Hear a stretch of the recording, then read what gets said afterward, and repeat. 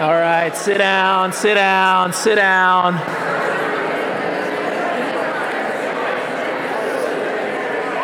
Good morning, good morning.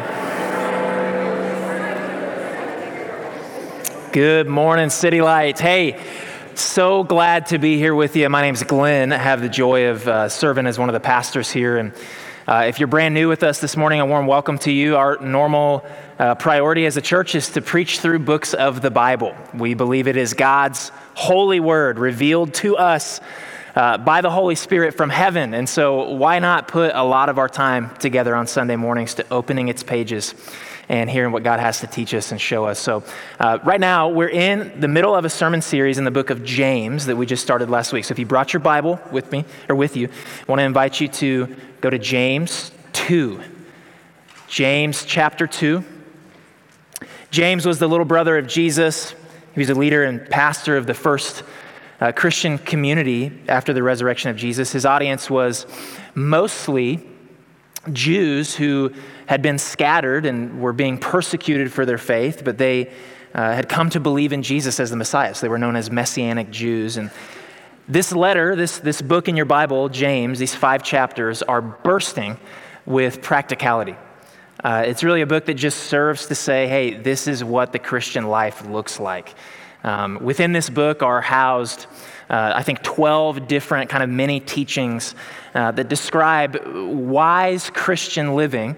And it really gets its echoes, and it makes sense because of the author, from Jesus in his famous, prominent Sermon on the Mount in Matthew chapter 5, 6, and 7.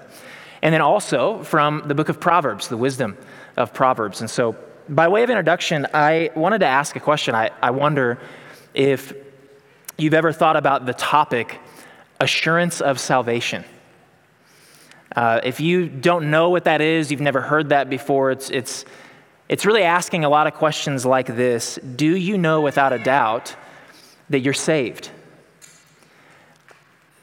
If you were to die today, do you know that you wouldn't see hell? Do you know that you would be in heaven? Do you know that you belong to God? That you really are united to Jesus and he won't let you go? Do you know that you're right with him, that your sins have been forgiven, that you're cleansed and righteous in his sight? Do you know that you have been born all over again and that the Spirit of the living God dwells in you? If you're asking these questions, you are seeking assurance of salvation. You're wanting to just know, are me and God okay? Like, when my earthly life is over, what is next? And am I confident? Do I have hope? Do I have confirmation of what's to come? Let me read the first verse of our text this morning to just dive headfirst into what we're going to discover. It's in James chapter 2. We're going to start in verse 14. It's the second half of the chapter. Here's what James says. What good is it, my brothers, if someone says he has faith, but does not have works? Can that faith save him? Let me just read that again, and I want us to take this in. What good is it, my brothers, if someone says he has faith, but does not have works? Can that faith save him? This is the rhetorical question that James will speak to in the next 12 verses, and he's opening up really a can of worms that is this. Does every brand of faith save a person? Are there types of faith that don't save? Is there a kind of faith that does not make a person right with God? Now, what I appreciate in the text, and we're going to pray before we dive into it, is that along the way, James anticipates his reader's response. I mean, you read the first verse 14, right? You could imagine that would drum up a lot of questions. And a lot of our church history has been split over the divide of faith and works. And is salvation achieved by what we do, or is salvation achieved by what God does on our behalf? Is there some kind of mix there? Is it 100%, 99%, 1%?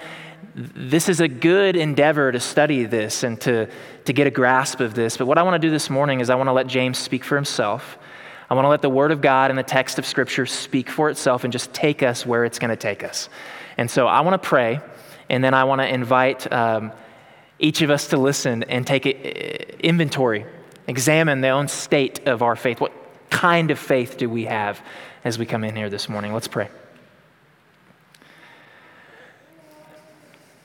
Holy Spirit, be our teacher.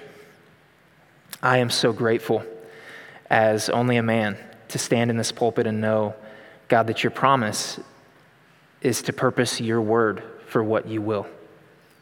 And your promise is that what you send it out to accomplish, it will accomplish and it will not return void. This morning, the application of a text like this is as varied as the people in this room, and I'm asking God to bring wisdom. Holy Spirit, rest on us with illumination.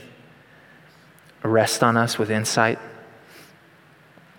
Make the change that needs to happen in our hearts personal and powerful for each of us. God, have your way here. We ask in your name, Jesus. Amen. So James is going to give us 4 illustrations over the course of these 12 verses. And he's going to do that because he wants us to just get it.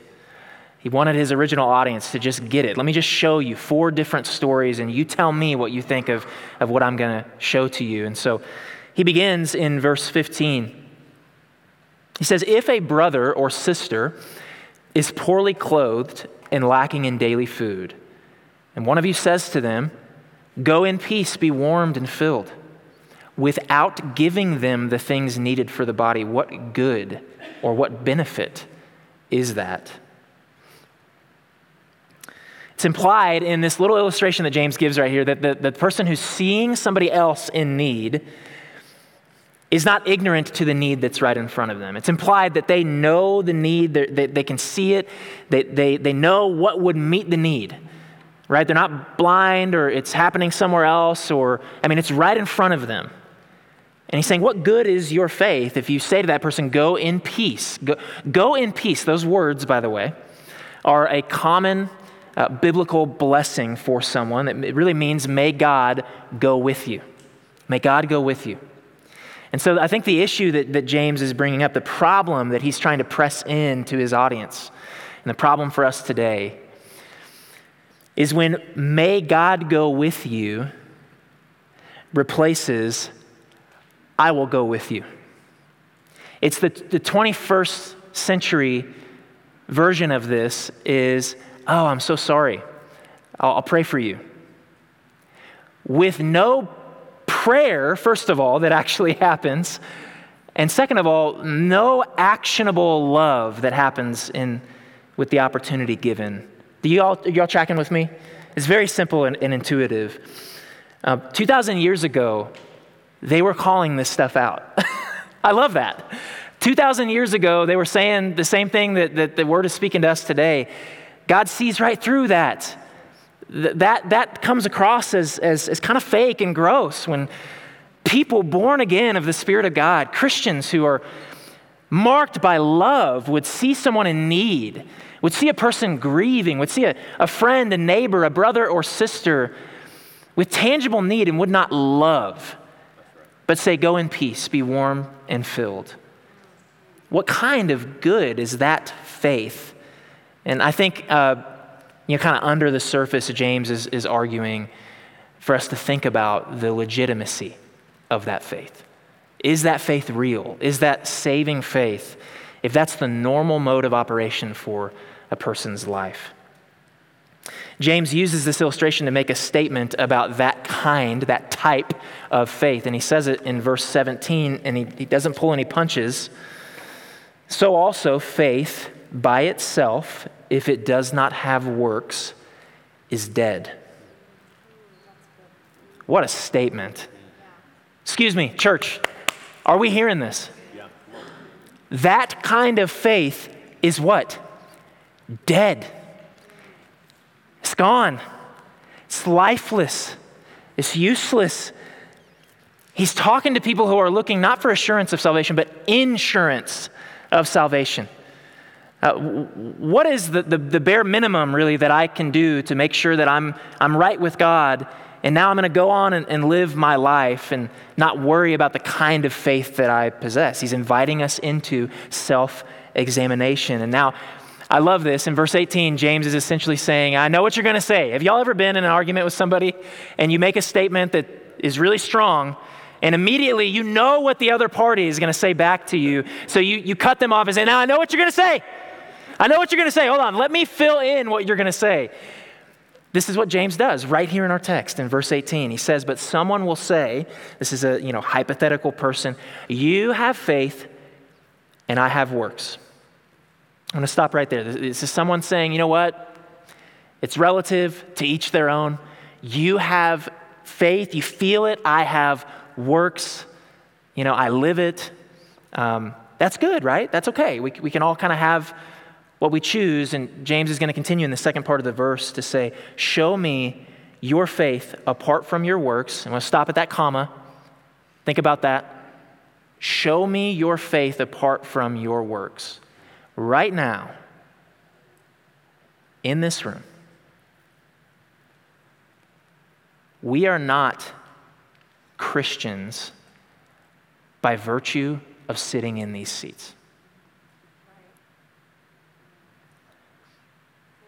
We're not Christians by virtue of just saying, I'm a Christian. Each of us, if we were to look at one another and look in the mirror and ask the common sense question, is that a Christian that I see? What is the thing that's going to answer that question? It's how a person lives. It's how a person speaks from the attitude of their heart.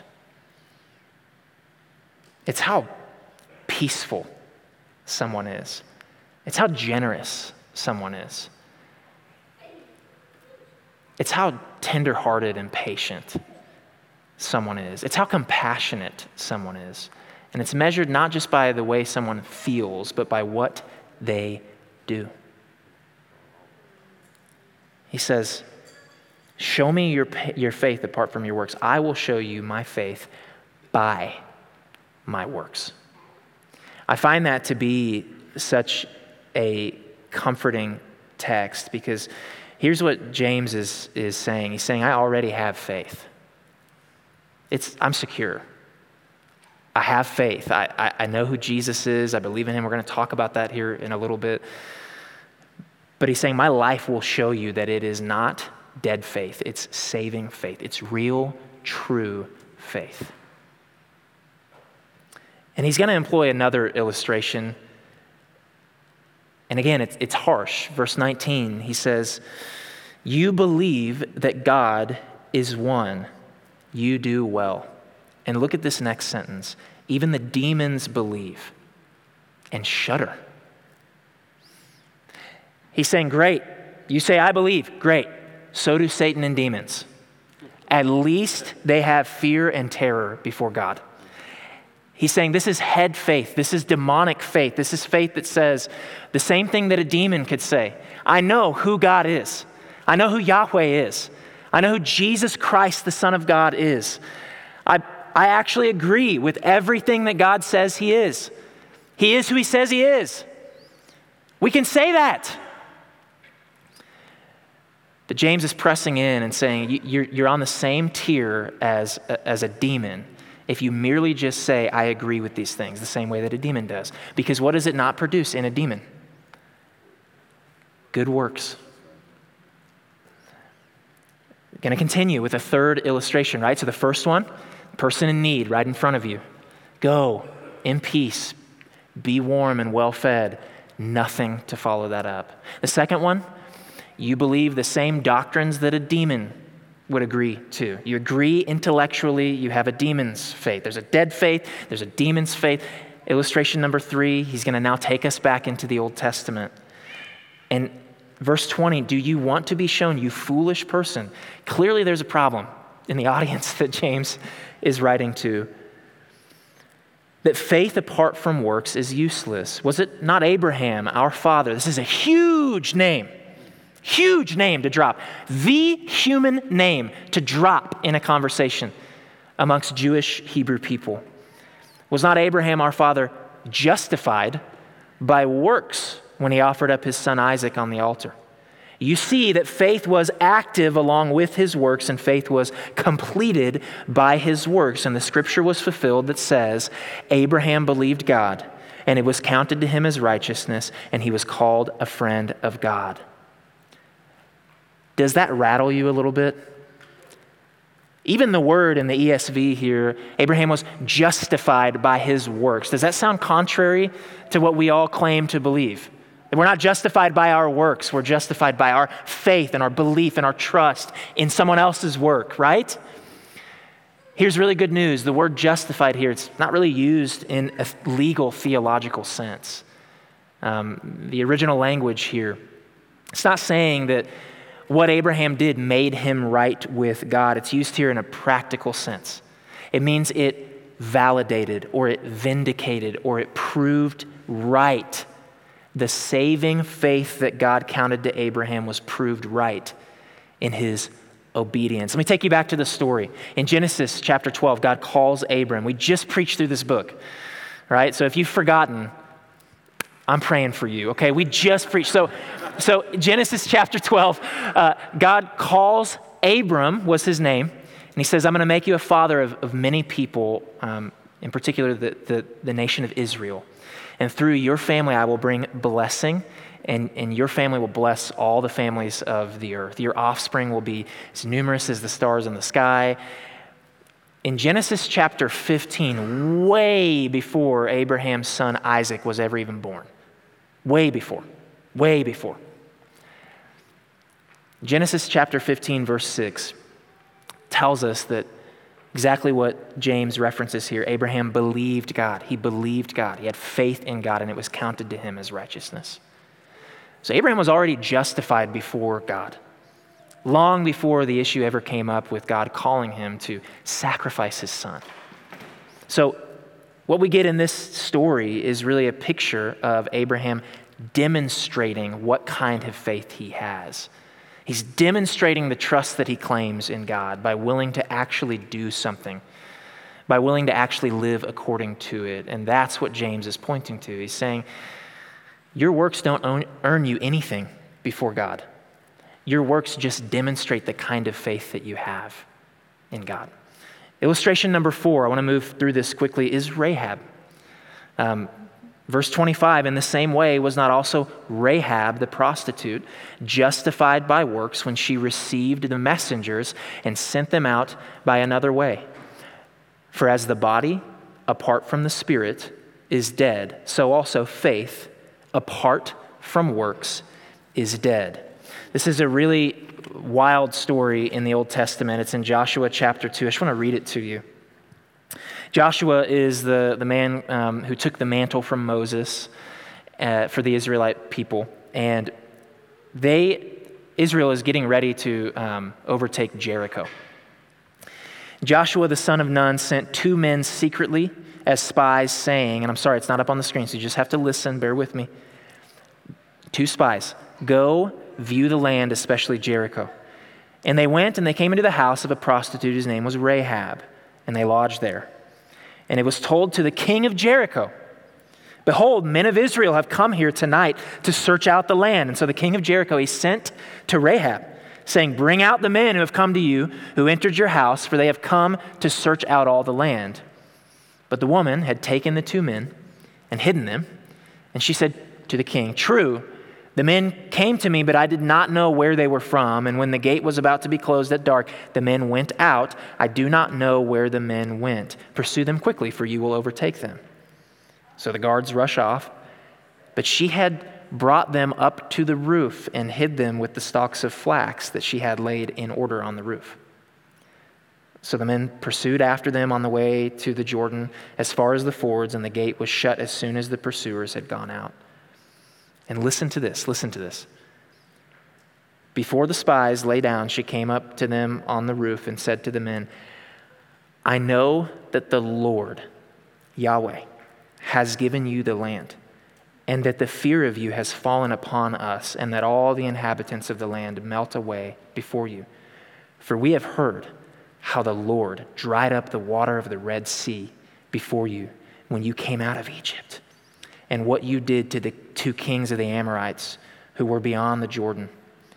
And as soon as we heard it, our hearts melted, and there was no spirit left in any man because of you. For the Lord your God, listen to this, he is God in the heavens above and on the earth beneath. That right there, my friends, is a profession of faith. Sure sounds like faith. Dang. But what makes her faith genuine is what she actually did to save those men out of fear and belief in Yahweh. She demonstrated that faith through the choices, the life that she was willing to live. And so why is James so adamant about this in this particular letter to these Messianic Jews? A lot of it has to do with context. If you stop and put yourself in the shoes of his Jewish audience, for a long time they were trapped, it felt like, in ritual.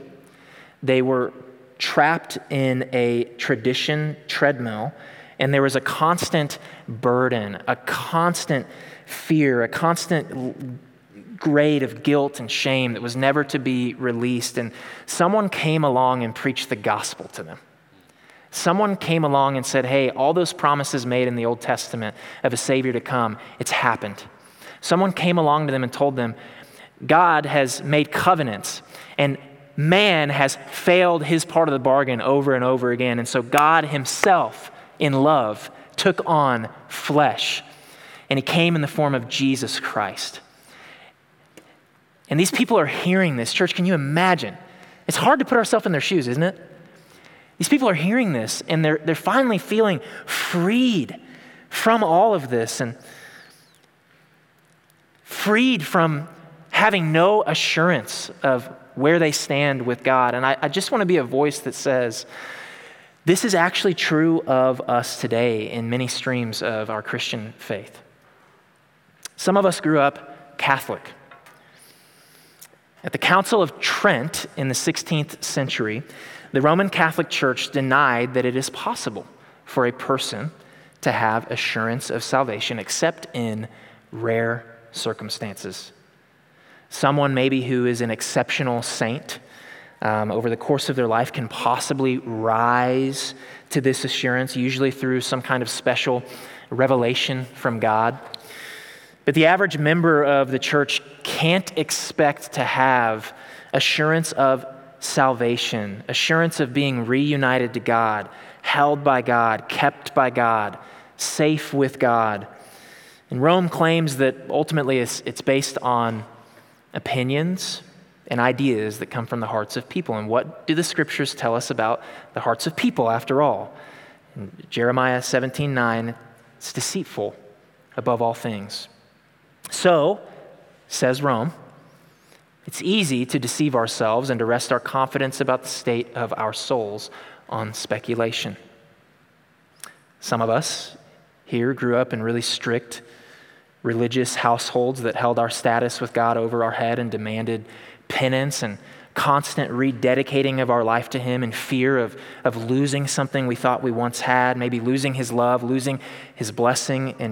And be honest, some of us, we still live in that doubt today. Still others of us in the room don't have a church background and are not yet Christians. And we have a view of God that just naturally drifts to this idea. It's like this: if pressed about my security with God and where I stand with Him, as long as the good works outweigh the bad in my life, when it's all said and done, I'm relatively good. I'll get to enter the kingdom of heaven. For most of us, so much of our life has been really presenting our record of performance in order to validate our acceptance. Think about your life. When you've interviewed for the job or the degree program, When you've tried to qualify for a home loan, or you get your kids accepted in a school or a daycare, when you've auditioned for the part, or you've tried out for the team, when you've dated someone and they want to get to know you, when you've gone to the family reunions and you've rehearsed the good updates that you're going to give on your life, when you've moved into the new neighborhood, when your kids have joined the new league. Listen, it's deeply ingrained in us, so much so that we haul it into our relationship with God and our activity in the church. And because of the real sin and deception that exists in us, we're prone to self-worship. We would never say it out loud, but we all do it. We associate our Christian activity and our disciplines and our persona and our words with a sense of self-earned acceptance. And it works out like this. Some weeks I feel great. Others, I feel shame. Some weeks I feel close to God. Others, I feel far from Him. Some weeks I trust God. Others, I doubt. Some weeks I'm at peace and I'm secure in my relationship with Him. There's no gap between us. And other weeks I'm fearful of where I really, actually stand with Him. Some weeks I'm content and I'm strong in my identity, and other weeks I'm desperate to prove my worth and value. Some weeks what Jesus Christ accomplished is finished and final, and some weeks His life and death only got me in, but I need to figure out how to stay in. What's happened here? Why this roller coaster experience of assurance? Here it is. The lie of self-earned assurance will always breed the lie of self-lost assurance. If we can't rest in God's grace, we'll never escape the feeling that He disapproves of us. Our eternity hangs in the balance. He's ashamed of us, or that our faith will be proved dead or demonic one day. This is not the good news that Jesus brings. This is not the good news that Jesus brings to us. Let me tell you His story. Let me tell you Jesus' story. He would live without fault. He was kind and selfless and honorable, and He loved people instead of objectifying them. He responded to anger and hate with patience and wisdom. He was always concerned with the needs of others before His own. He never uttered a lie or manipulated anyone. He was holy and He was good in every sense. Do you know what Jesus was? Innocent in God's sight. Without sin in God's sight. Not even a speck. And He stands alone in that category as human beings who've walked on the earth. And before God's judgment, Jesus was righteous. And although He was God in the flesh, He was fully man, which enabled Him to live as our substitute. He was the only person to ever walk planet Earth who could stand in our place, having lived the life that you and I cannot live. And even if we passionately committed ourselves right now, today, to stop sinning, which is impossible, our lives are still marred by our past sin. Jesus Himself substitutes in front of us and offers to God a life that meets God's mark. And not only is Jesus our substitute in life, Jesus is our substitute in death. It was Jesus who fell under God's wrath and His judgment on the cross where you and I belong. It was Jesus who offered Himself as a sacrifice to atone, to pay for, to cover the debt of our sin, to forgive us of it, and to make us righteous in God's eyes. Paul writes in 2 Corinthians 5:21, "For our sake, God made Jesus, who knew no sin, to become sin, so that in Him we might become the righteousness of God." Peter writes in 1 Peter 3:18, "Christ also suffered once for sins, the righteous for the unrighteous, that He might bring us to God." You want to know the whole goal of God, the whole message of the Christian faith is captured in 3 words: God with us. Sin separated us. Sin brought death. God wants you. He wants me. And He has gone to every length, even to the point of death. God dying for our sake to make it so that we could have relationship with him. To demonstrate his love, he delivered to his son what is owed to you and me, so that he could give to you and I what is actually owed to Jesus. Can anybody say amen? Amen. Can anybody say hallelujah? Hallelujah? This is good news. And how can a person be declared innocent in God's sight? How can a person be justified, made right with God? It is by believing, trusting in, and loving Jesus and the work that he has finished. Author Jeremy Pierre says, if the Christian life were charted on a map, the starting point would be labeled, God loves you. The blue line tracing the path from that point would turn and curve and eventually arch its way back to the very same point. The Christian journey is a long, difficult path back to the place you started, the place that you realize, despite your sin, God loves you. Ephesians 2:8-9, for by grace you have been saved through faith, and this is not your own doing, it is the gift of God, not a result of works, so that no one may boast. Amen? But church, what does the next verse say? The next verse. For we are his workmanship, created in Christ Jesus for good works which God prepared beforehand that we should walk in them. The saying goes like this: faith alone saves, but the faith that saves is never alone. Faith alone saves, but the faith, the type of faith that saves is never alone. This is what Jesus is calling us to in Matthew chapter 5. If you want to hear his voice, he says, in the same way, let your light shine before others so that they may see your good works and give glory to your Father who is in heaven. You see, you and I, if we've given our life to Jesus, we've transferred ownership of our life to him, we've believed in his death and his resurrection, we possess a light. The love of Jesus has been shed abroad in our hearts. It's been poured into us. We know the truth. We see the world differently than we used to see it. We've been filled and indwelled by God the Spirit. And this ought to shine outwardly when something so profound has happened inwardly. Where a heart has been replaced, where a mind has been renewed, where a peace has been restored, where a love and a compassion has been inserted by the presence of God himself within us, there ought to be change. The grace that does not change my life will not save my soul. Charles Spurgeon is reported to have had that quote.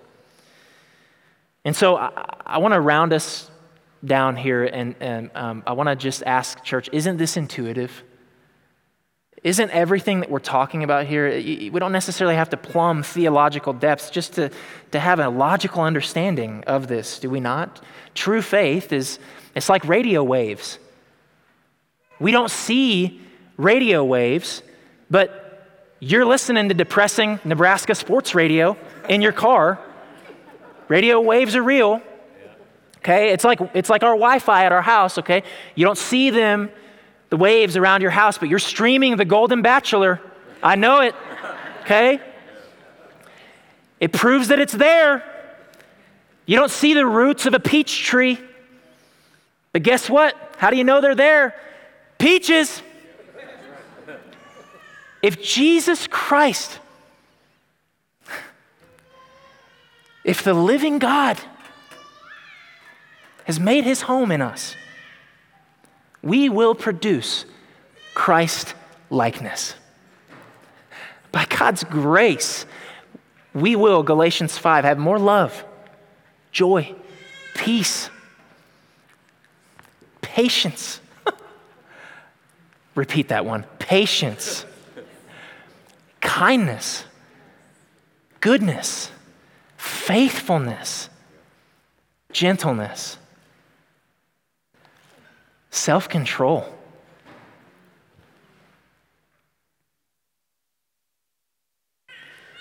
Now, here's why I'm so encouraged as I land the plane. I look across our church, City Light, and I see evidence of saving faith all around me. I just want to build you up. There are people here in our church who love Jesus, and it is so evidenced just by who you are. It's evidenced by your love for other people. It's evidenced by how you endure suffering and trials. It's evidenced by how eager you are to intercede and pray and petition heaven on behalf of other people. It's evidenced by your faithfulness when you put your hand to a plow and you know God's put you there and you have a responsibility to work unto him. You keep going. It's evidenced by repentance. It's evidenced by a sensitivity to sin and a turning from it toward God. It's evidenced by a dissatisfaction with the things of the world and all the streams that flow in our culture and a hunger and a thirst for righteousness. I see it all around me. I'm so encouraged by that. One of the things in Scripture that's so encouraging is in Matthew 13. It says, "As for what was sown on good soil, this is the one who hears the word and understands it. He indeed bears fruit and he yields." But listen to this. In one case, 100-fold, in another 60, and in another 30. The amount of fruit in all of our lives is going to vary. Okay, let's admit it. Like every born-again Christian will bear fruit, period, but some will bear more or less than others and in differing ways. It's so inspiring to have a front row seat right here. I hope it is to you if you're in a city group, if you're in a huddle, if you come here on Sunday mornings and you witness the ministry of the Holy Spirit. I hope that it shows you and it demonstrates to you there is saving faith in this church. But here's the thing. The rest of James, the rest of this book is going to challenge us to examine ourselves. It's going to bring us into a place where we're not allowed to just say, sure, I agree with some Christian truth, but I'm going to live my life. I'm going to still rival God in my life, and I'll be God of my life, and I'll make all the decisions, and I'll be Lord of my life. In 2 Corinthians 13:5, Paul says, "Examine yourselves to see whether you are in the faith. Test yourselves. Or do you not realize about this about yourselves, that Jesus Christ is in you?" In Psalm 139, it says, "Search me, O God, and know my heart. Try me and know my thoughts, and see if there be any grievous way in me, and lead me in the way everlasting." Listen, we need to know the difference between being justified, declared innocent. The debt is paid by Jesus, we're saved, and being sanctified. A person who's being made more and more like Christ by the power of the Holy Spirit within us. This is the call. So when you read the rest of this book, I encourage you, read it.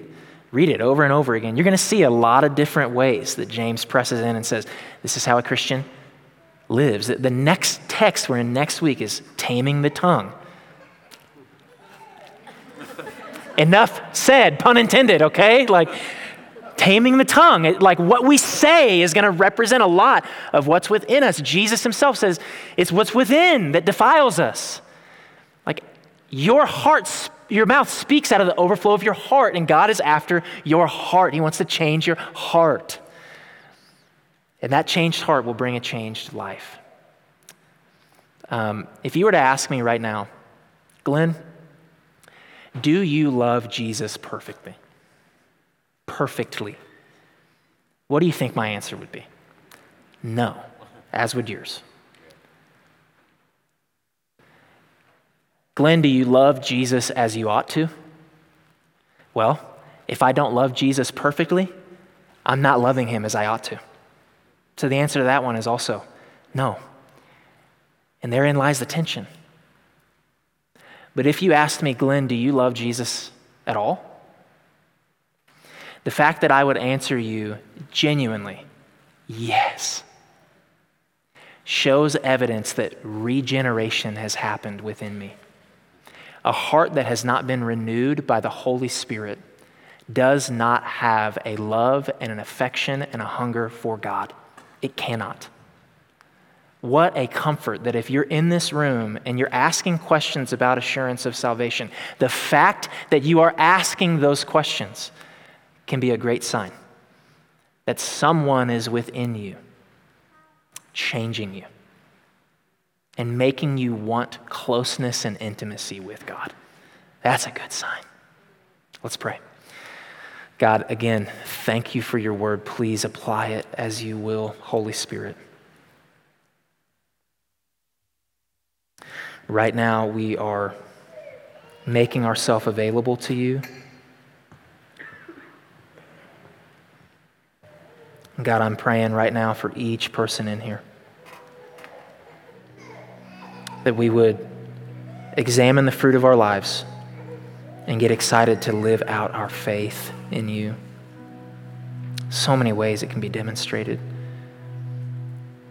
Jesus, we praise you. We lift you high. We exalt you. We magnify you. We are a Jesus-centered church. We love you. You're our shepherd, our chief shepherd. Thank you that for the joy set before you, you endured shame. You endured suffering at the cross so that you might bring us back to you, God. Wow.